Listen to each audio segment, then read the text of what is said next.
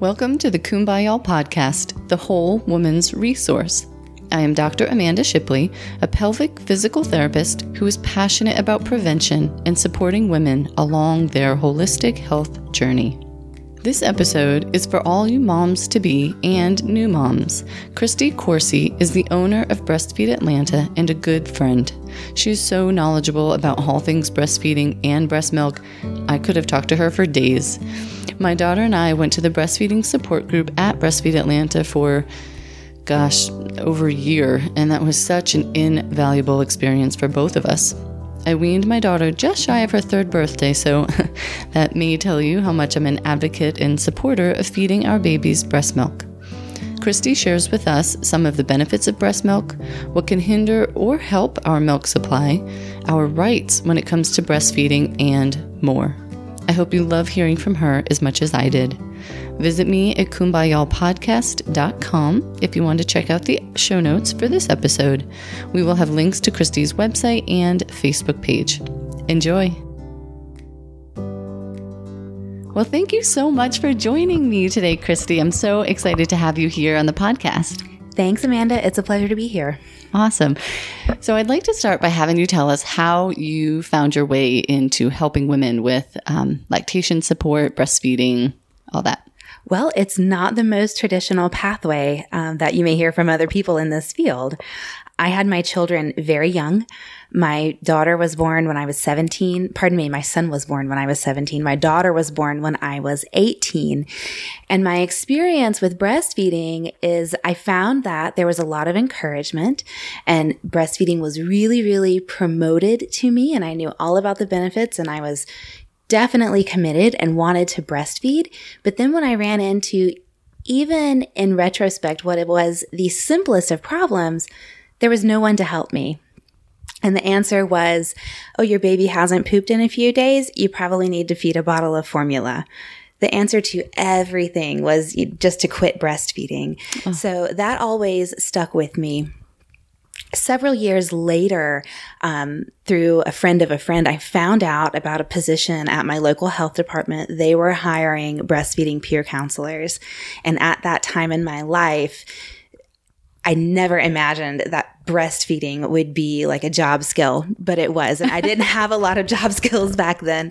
So I got that job. That led to a paid internship at my local birthing hospital. Mm-hmm. And I went to college. I got my hours, did all the necessary education pieces. Yep. And after about 3 years, I became a board certified lactation consultant. Nice. Yes. And so this is more than just a job to me. This is what truly lifted my family out of poverty.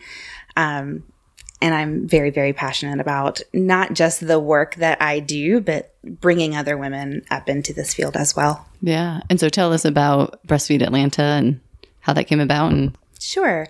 My work experience is kind of varied. I did work in public health for a long time, which was very nice because we got to do home visits. I got an assigned client caseload and I could follow these women from their pregnancy through the baby's first year of life. Nice. That was really, really good, but had a very limited scope of practice because it was peer counseling.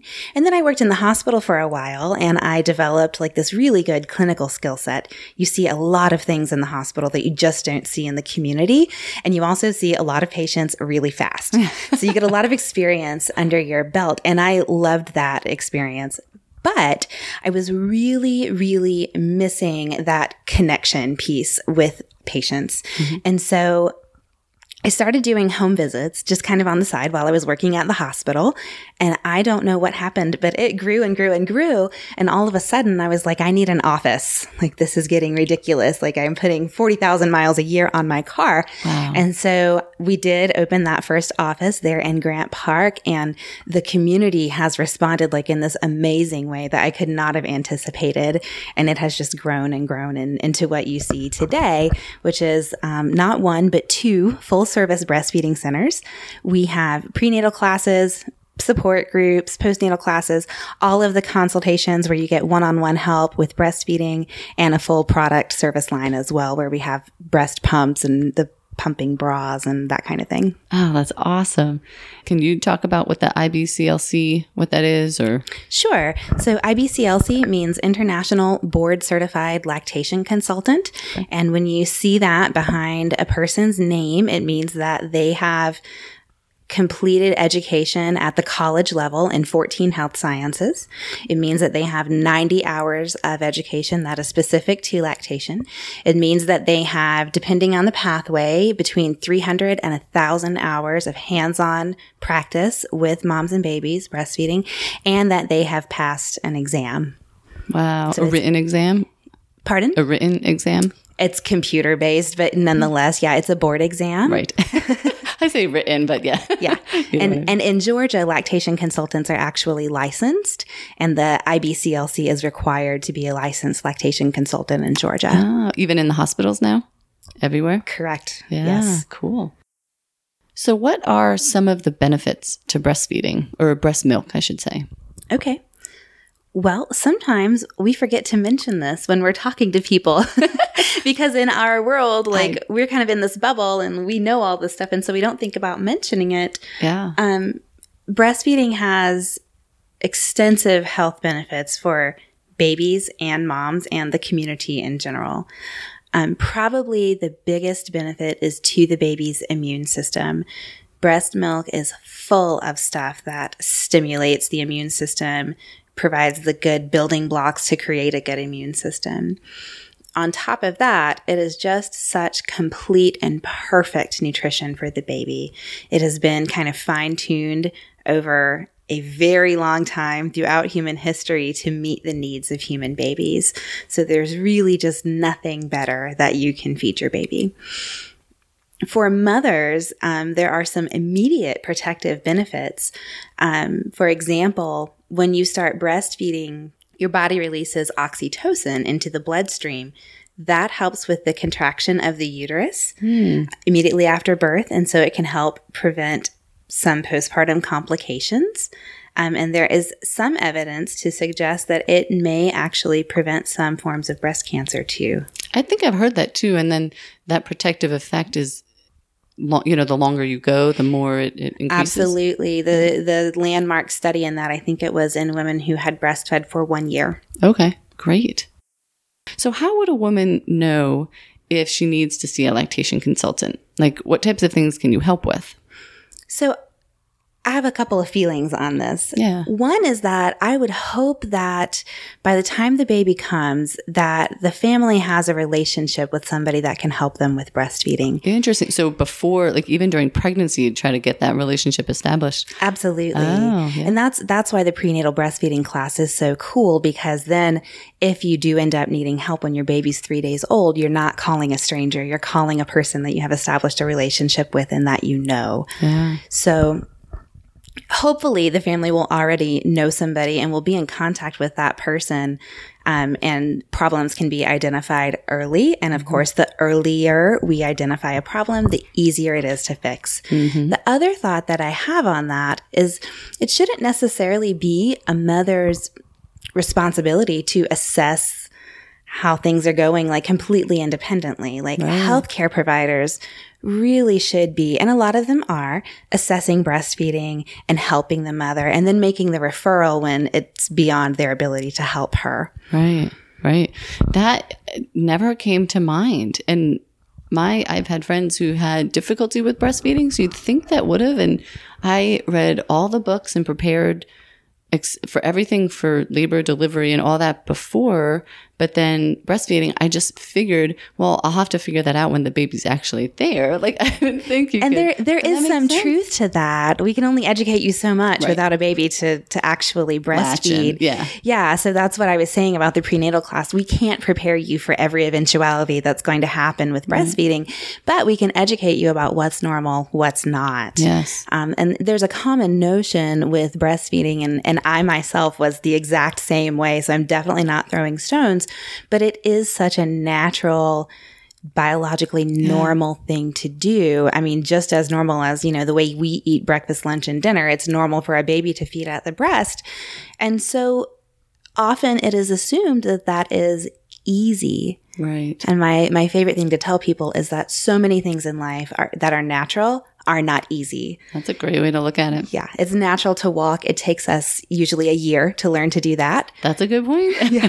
Childbirth is also the most natural thing in the world, and that is not easy. No, heck no. Yeah. A little more into that. So what are some of the things? So say they do have a relationship with you or they don't, but like cracked nipple, like I'm thinking of those things. Like what kinds of things would people know? Okay, well, this just isn't working. Well, it kind of runs the gamut. And I'll say that if it's a problem to the mother, it's a problem. Yeah. Regardless. So we always go with mom's instinct, but we see patients all the time who just want to make sure that everything's going right. Oh, that's good. They're not actually having a problem, but maybe they don't know anybody else that's breastfed and they're just not completely confident. So they'll come in, we do a thorough assessment, and then we say, you're doing great. Your official plan is to keep up the good work. Oh, that's good. Yeah. And then we'll engage them and encourage them to come back to one of our groups and connect with other moms. So that happens a lot. Most of the problem visits that we see fall into one of two categories. Either mom is experiencing pain of some sort, or there is some concern about the milk supply. Okay. And that can be a real or perceived problem. Sometimes it's just that, people will call in, they'll say, oh my gosh, this baby's feeding every 3 hours. I don't know what to do. And it's simply because they don't realize that that's actually normal and good. And they may not have had an expectation that lines up with what is normal. So sometimes even when people think there's a problem, there's actually not. Yes. Or is it, if the baby's not gaining weight, is that the other way they Yes. tell? Yeah. So that falls under the milk supply thing. Yeah. So sometimes the baby can be underweight, and that can cause a lot of stress for parents as well. And that's usually an easily solvable problem. Yeah. What can people expect when they come in for an evaluation? What types of things do you look at? Can you kind of walk us through that? Yeah. So one thing is they don't always come in for an evaluation. Sometimes we go to them for an evaluation. Right. So we'll do the most thorough evaluation possible. So we want to take a step back and look at the big picture. So we're going to ask you questions about your personal health history, about the way that the baby was born, because a lot of things in childbirth can really affect breastfeeding, even weeks or months later. Right. We'll ask about health problems, medications that you may be taking, any surgeries that you've had in the past.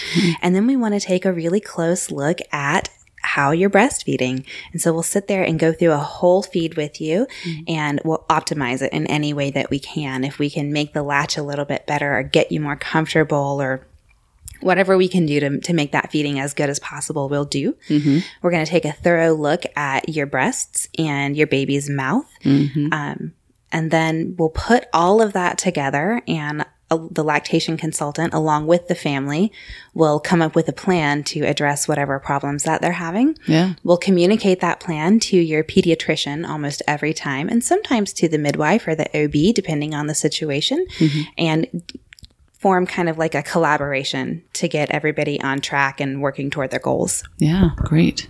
That's awesome. And I can imagine those home visits are so appreciated or so valuable when you don't want to get out. And yes, especially absolutely. like day 1, day 2, day 3 afterward, you don't want to move. Never mind get in a car and lots of patients who didn't deliver in a hospital, whether it was a home birth or a birth center birth. Yeah. Sometimes we'll see them, 12 hours after delivery because they, just want to make sure everything's going okay. And at the same time are not in a position to get in a car and drive across town to our office. And as a lactation consultant, I really love the home visit because when you walk into a person's house, it tells you so much about them and really helps us figure out, where this woman is in her life, what her responsibilities are, what her barriers are, what her resources are. And it really helps us form a plan that works for her. Right. I mean, you can see if there's a dog or 2 dogs barking and up on her lap when she's trying to breastfeed, or other kids, or just a mess, right. I mean, like, or dishes piled up in the sink, or is her mom there washing the dishes? Yes. Is her, is her partner home, or is that person already back at work? Like, what's going on here? Yeah. And just in the PT world, I mean, I never did home health PT, but that's the same thing. I mean, you can see where someone is having to do their exercises. I mean, that just adds so much information that's valuable to be able to help them. Yeah. And it's nice to not have to ask those things of the mom, because we have to ask so many questions already. Yeah. And then, because then you don't want there to come across any judgment. Like, do you have support? Do you have help if they don't, Right. And back to my comment about the dishes, I just realized that could come off funny. We are not judging you for dishes in the sink. Exactly. Totally. No. I didn't think that at all. Okay, good. Just wanted to make that clear. Yeah. And how often do you need to follow up with a patient? What does that look like? As often as they need. I started out in public health in the peer counseling world. Mm-hmm. So in that model of care, you have pretty frequent contact with your patients. So we're kind of aligned with that model. We want to be there. We want to be available to help the patient, but we don't want to overwhelm them either. Right. So you'll get messages from us, either text or email, saying, we're here for you. How are things going? What's going on? Mm-hmm. So lots of that kind of stuff will happen.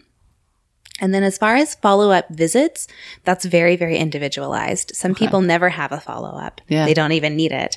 Other people, if they're, based on the mother's confidence level or the nature of the problem, they may follow up several times in a week. Yeah. It just depends on what they need. Right. That makes sense, and that's good. So kind of skipping or switching gears here, but what are you passionate about these days? It's really hard to narrow it down to just one thing. When I get into something, I can be kind of intense.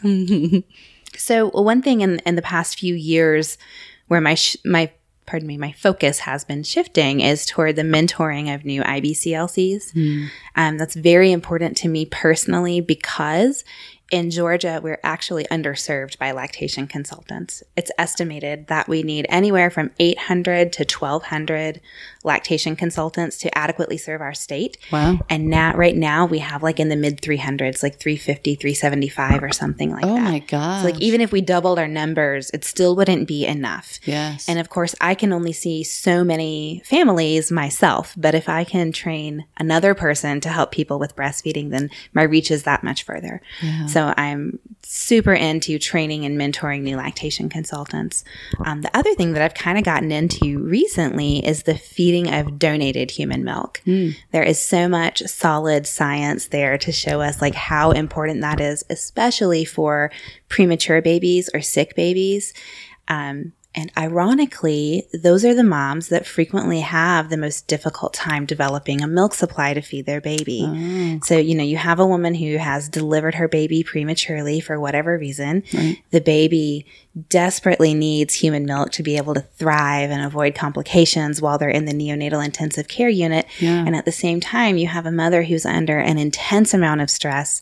Yeah. She's not able to latch her baby to the breast. We're trying to bring in a milk supply with a breast pump, and it's just not optimal. And often women aren't able to develop a milk supply themselves. So that is why donor human milk is so important. Yeah. And last summer, I'm really excited and proud to tell you that we opened up a milk depot for a milk bank. So women, if they're an approved donor by the milk bank, they can drop their milk off at our location, and we will handle the packaging and shipping and all that kind of stuff. Oh, that's just great. To make it a little bit easier to do that. Yeah. Oh, that's fantastic. So you said the stress. What are some other things that would really hurt or hinder a woman producing enough milk? Is it in some part genetics, or can it be more just stress? So I'm going to tell you what I know about this, but I'll preface it with not enough is known about it. Okay. Women just in the past generation have really come back around to breastfeeding. In the earlier part of the 20th century, our breastfeeding rates really declined. And so the medical community and the research community really just wasn't paying a lot of attention to it for a long time. Yeah. But it's obviously breastfeeding rates are really starting to come back. And so this is something that in the research arena is starting to be looked at more and more. So things we know that could impact a woman's ability to produce a full milk supply. Many, many times it happens simply because not enough milk was removed often enough. Oh, okay. So if breastfeeding doesn't get off to a good start, baby's not latching or baby's not latching effectively, it is really important as quickly as possible to get in to see a lactation consultant so we can put things in place to protect that milk supply. And then this is also why sometimes women are advised to avoid formula supplementation and avoid pacifiers and that kind of stuff, because if that makes it so that the baby isn't removing milk from the breast, that can negatively impact the milk supply. Right. So I will say that sometimes formula supplementation is necessary. Sometimes pacifiers are good and necessary as well. And if the mother wants to create a full milk supply, it's really important that she's pumping or hand expressing as the formula or the pacifiers are being fed to the baby. Oh, right. So we call that like lactation management problems. Okay. That is why a lot of low milk supply happens. Beyond that, things we see that could impact a milk supply: any problem with a mother's thyroid. You know, the thyroid runs like most of everything in your body, right. And that can also affect your milk supply. Maternal medications sometimes can affect a milk supply. Any history of surgery to the breast can affect it. History of infertility. I could go on, but medical issues that the mother would have. And that's why we do such a thorough, we take such a thorough history and ask so many questions. And is it the hormones for, when dealing with infertility, there's not enough to... Yeah, absolutely. So it's not every case of infertility, but right. So that's like a thing. It's not a red flag, but it's a flag. It's something that we'll ask a few more questions about. Okay. So I have to then ask, just being in that space not too long ago, I hear all these things about, peanut butter and oats increase your supply and all these different things. Is there research or experience that you have either way? And it doesn't necessarily need to be research, but if you've had experience with things that either increase milk supply or negatively affect or decrease milk supply. So what you're asking about is galactagogues. Okay. So galactagogue is any substance that would increase a mother's capacity to produce milk. So in the medical world, working in the hospital, our go-to was Reglan, which is a drug prescribed for GI issues. That raises the prolactin level, and prolactin is that milk-making hormone. Right. So if the mother is experiencing a low milk supply because of a problem with her prolactin level, Reglan can improve that. However, Reglan comes with a lot of side effects, so that all good medicines do. Right. So that should be looked at very closely, and that's a good conversation to have with your doctor. Outside the United States, there is a medication called domperidone that's used frequently.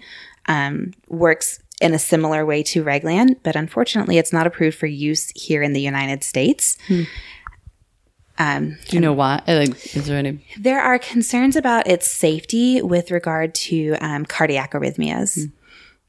And there's a little bit of research there, but not enough to really make our FDA comfortable with it. Okay. So medicinally, that's pretty much it. There are a lot of herbs that are used to increase milk supply. Okay. And the truth is, we don't really know in a scientific or academic way if this stuff really helps with milk supply or not.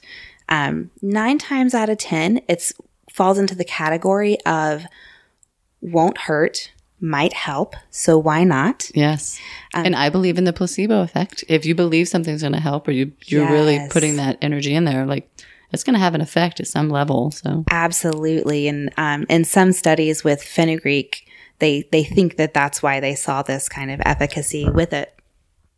But with that being said, herbs do have an effect on the body. Right. So definitely talk with your lactation consultant and your doctor. And for example, fenugreek increases the anticoagulant effect of warfarin. So if you're on certain medications, certain herbs don't mix well. Oh, yeah. So there's that. And then with regard to nutrition, I am coming to appreciate more and more how a person's nutrition can affect their milk supply. And studies are coming out about the effects, especially of micronutrients on your ability to make milk. Zinc, for example, a zinc deficiency can really impact it. Yeah.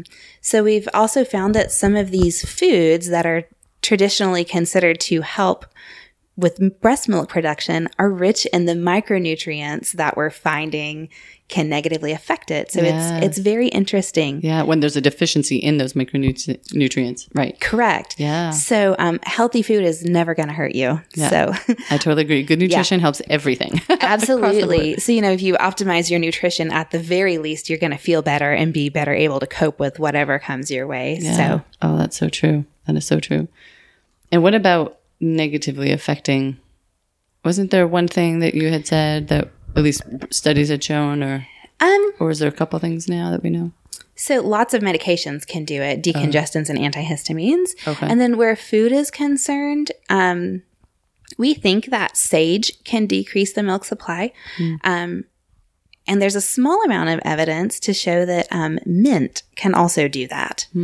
This is an anecdote. This is not science, but I have a friend who's also a lactation consultant, and she became sick with a cold while she was breastfeeding her third child.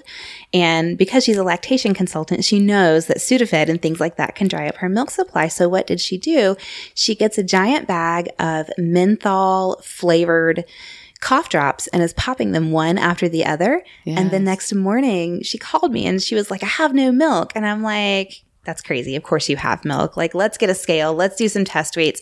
Sure enough, her baby went from taking full feeds the day before down to like an ounce and a half. And this is like a thriving older baby. It was not like a 3-day-old that could be just fine on an ounce and a half. Right. So I had read that in the literature, but there's no data to back it up. But now I have this personal anecdote that just really stands out in my mind. So I do caution people about mint tea. I don't think that like gum or breath mints or anything like that would do it. Or like toothpaste? That probably not. Yeah. It's got to be more the tea or the consumable things. Correct. Yeah. That would enter your GI tract and your bloodstream potentially. That makes sense. Yeah. Now, thinking in your years, of practicing, do you see any trends in what women are coming in with, or what you're experiencing, what you're helping women with, things that are coming up more commonly?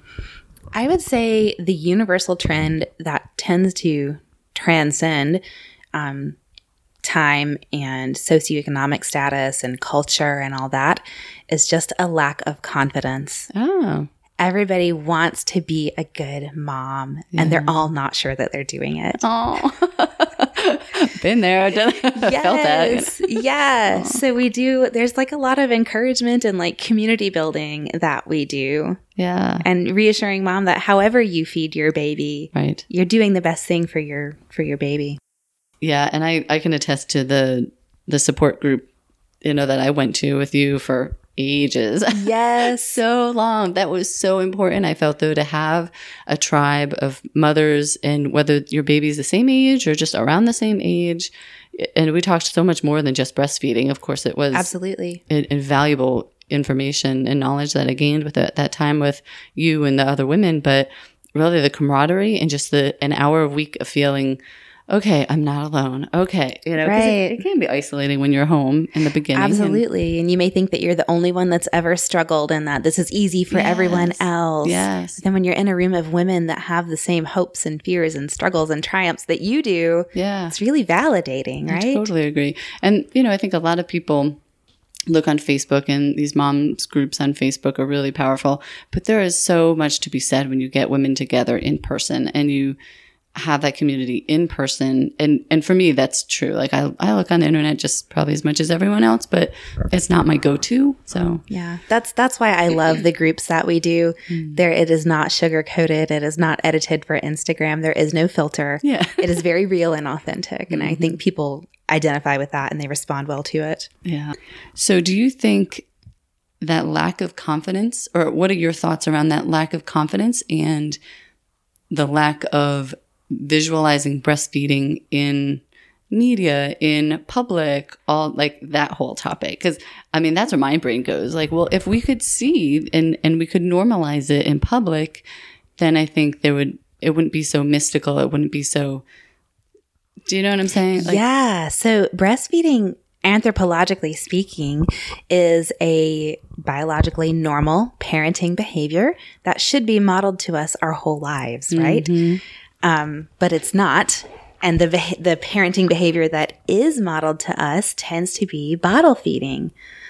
So everybody knows how to bottle feed a baby for the most part without a lot of instruction. Yeah. I mean, you can hand almost anybody a baby and a bottle of breast milk or formula, and they know what to do and how to put 2 and 2 together. Right. And it's because we've seen those images. We've seen it happen over and over and over in real life. Right. But how many times did you see a baby breastfeed before you had your own? 0. Yeah. Yeah. Yeah, me too, actually. And I grew up in a country where you think, you know, people are more natural and crunchy, but no. Mm-mm. Yeah, so it's something that our society is coming around to. We're seeing more and more of it. And in all 50 states now, a woman's right to breastfeed in public is protected, which is fabulous. So tell us what that means. So women are empowered. What does it mean that they could do? Or if they're in a public situation and someone, you know, acts negatively toward them, what does that right mean for them? So for a long time, women have even been like prosecuted for public indecency and this kind of thing, for exposing just enough of their breast to breastfeed a baby, which, by the way, if you're listening to this and you've never seen a baby breastfeed, you may actually have seen a baby breastfeed. Yeah. And you just didn't realize it. Right. Because it's not like someone has to remove their shirt and bra to breastfeed. Right. If you've seen a person in a low-cut bathing suit, that's about how much breast exposure is required to breastfeed, because the breast actually goes in the baby's mouth. So it's out of sight. Imagine that. I'm rambling. Where was I going? You were asking about the protections that are in place. So... And what's their right? So if they're in that situation, like, how do they handle that and just feel confident to say, this is my right? Like, in Georgia, you are allowed to breastfeed your baby, and I hate to use the word allowed, but you're allowed to breastfeed your baby anywhere else that you were otherwise authorized to be. So if you can be there, you can breastfeed the baby. So how does a woman handle that when it happens? I wish it would never happen and that I would not have to prepare people in how to deal with this.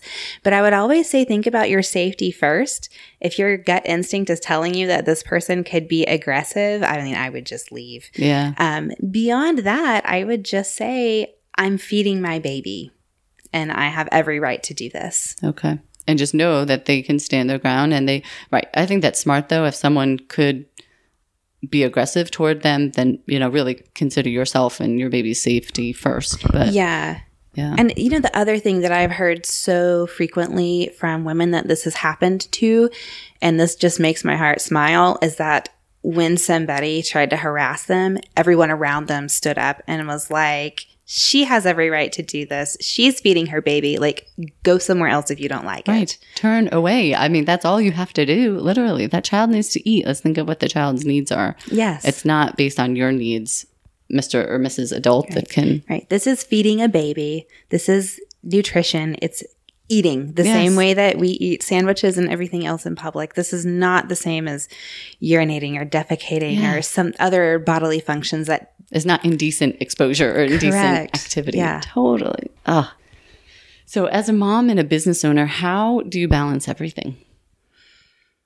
You know, I don't know that I always do a good job at this. And I think that's good. That's okay for women to hear. It's refreshing for me to hear that. Yeah, I don't have it all figured out. But what I tell my employees is that I will always put my family first. And I expect you to do the same thing, because that's my locus, like my focus. That's the reason that I do all this, right? And so if my family's not happy, I'm not going to be happy myself. That old saying that if mommy ain't happy, ain't nobody happy is totally true. And so I really try to take care of everything that I need to at home first, and then worry about work. And I realize that I'm speaking from a position of privilege to be able to do that, and that it's not always practical. Right. But that, you know, I think that the family and the home, if you make that your primary focus, other things will fall into line. Mm-hmm. Yeah. That's my personal opinion. Yeah. People can disagree or have another opinion, and that's okay. Yeah, exactly. Now, we talked a little bit about this, thinking back to what increases or decreases milk supply, but thinking if there's anything else you can share along the lines of prevention, if there's any way to set their bodies or themselves up for success for positive breastfeeding journey, what would your advice be? breastfeed your baby early and often. That goes a long way toward preventing problems down the road. So just as soon as your baby is born, however your baby is born, at home, in a water birth, or if you have a C-section in the hospital, just as soon as you can get that baby to you and just start breastfeeding, and then just breastfeed, breastfeed, breastfeed. Anytime that kid is awake and looks like they might eat, put them up to the breast, and that will really help set you up for success. Yeah. And then I would say at the first sign of trouble, reach out for help. Mm-hmm. And I wish that people didn't have to reach out for help. I wish that people were referred automatically by their primary healthcare provider. But until we achieve that goal, reach out for help early. Don't wait, because there's a window around, the first few weeks of birth within which it is a lot easier to increase the milk supply. Because your body's receptive and the hormones are ready to respond. Exactly. Okay. Yeah. And that doesn't mean that later we can't fix it, but it's a lot harder. Mm-hmm. That makes sense. And most breastfeeding problems are resolvable.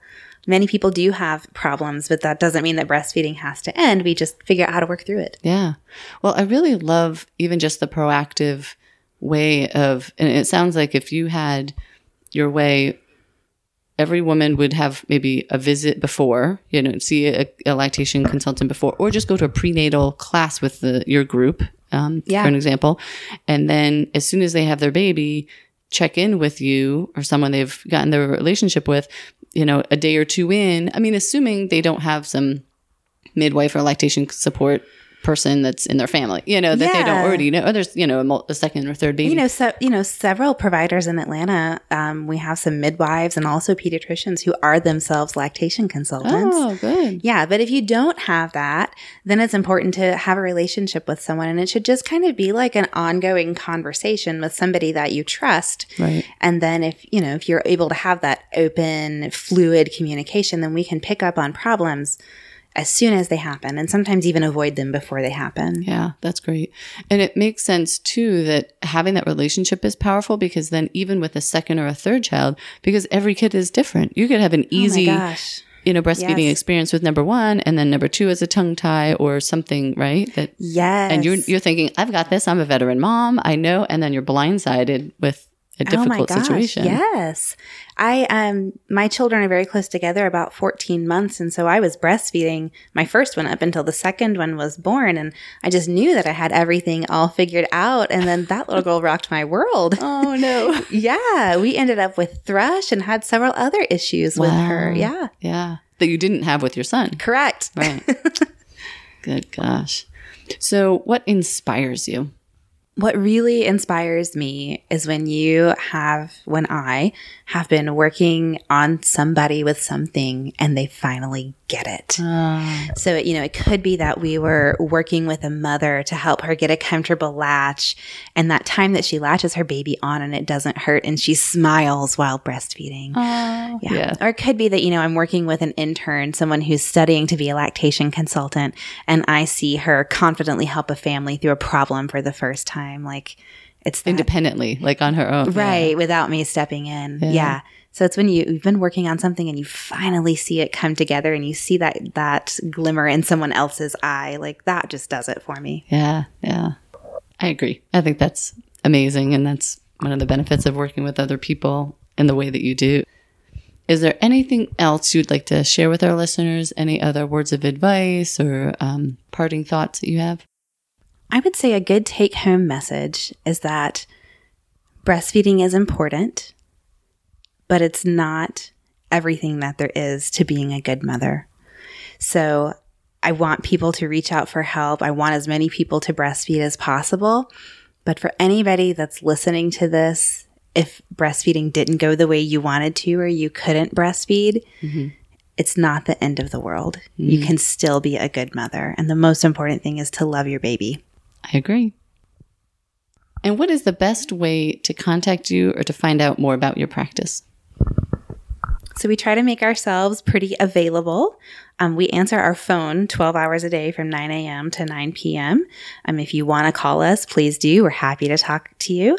You can also text 833-ATL-MILK, or you can go to our website, which is breastfeedatlantallc.com, and you can schedule appointments through the website. You can message us there as well. And you're on Facebook as well? Oh, yeah. Yeah, Facebook. I forgot about that. Awesome. Well, thank you so much for your time and your knowledge and for sharing that all with me and our listeners. I am so excited to share this with everyone. Thank you for the opportunity. It's always a pleasure.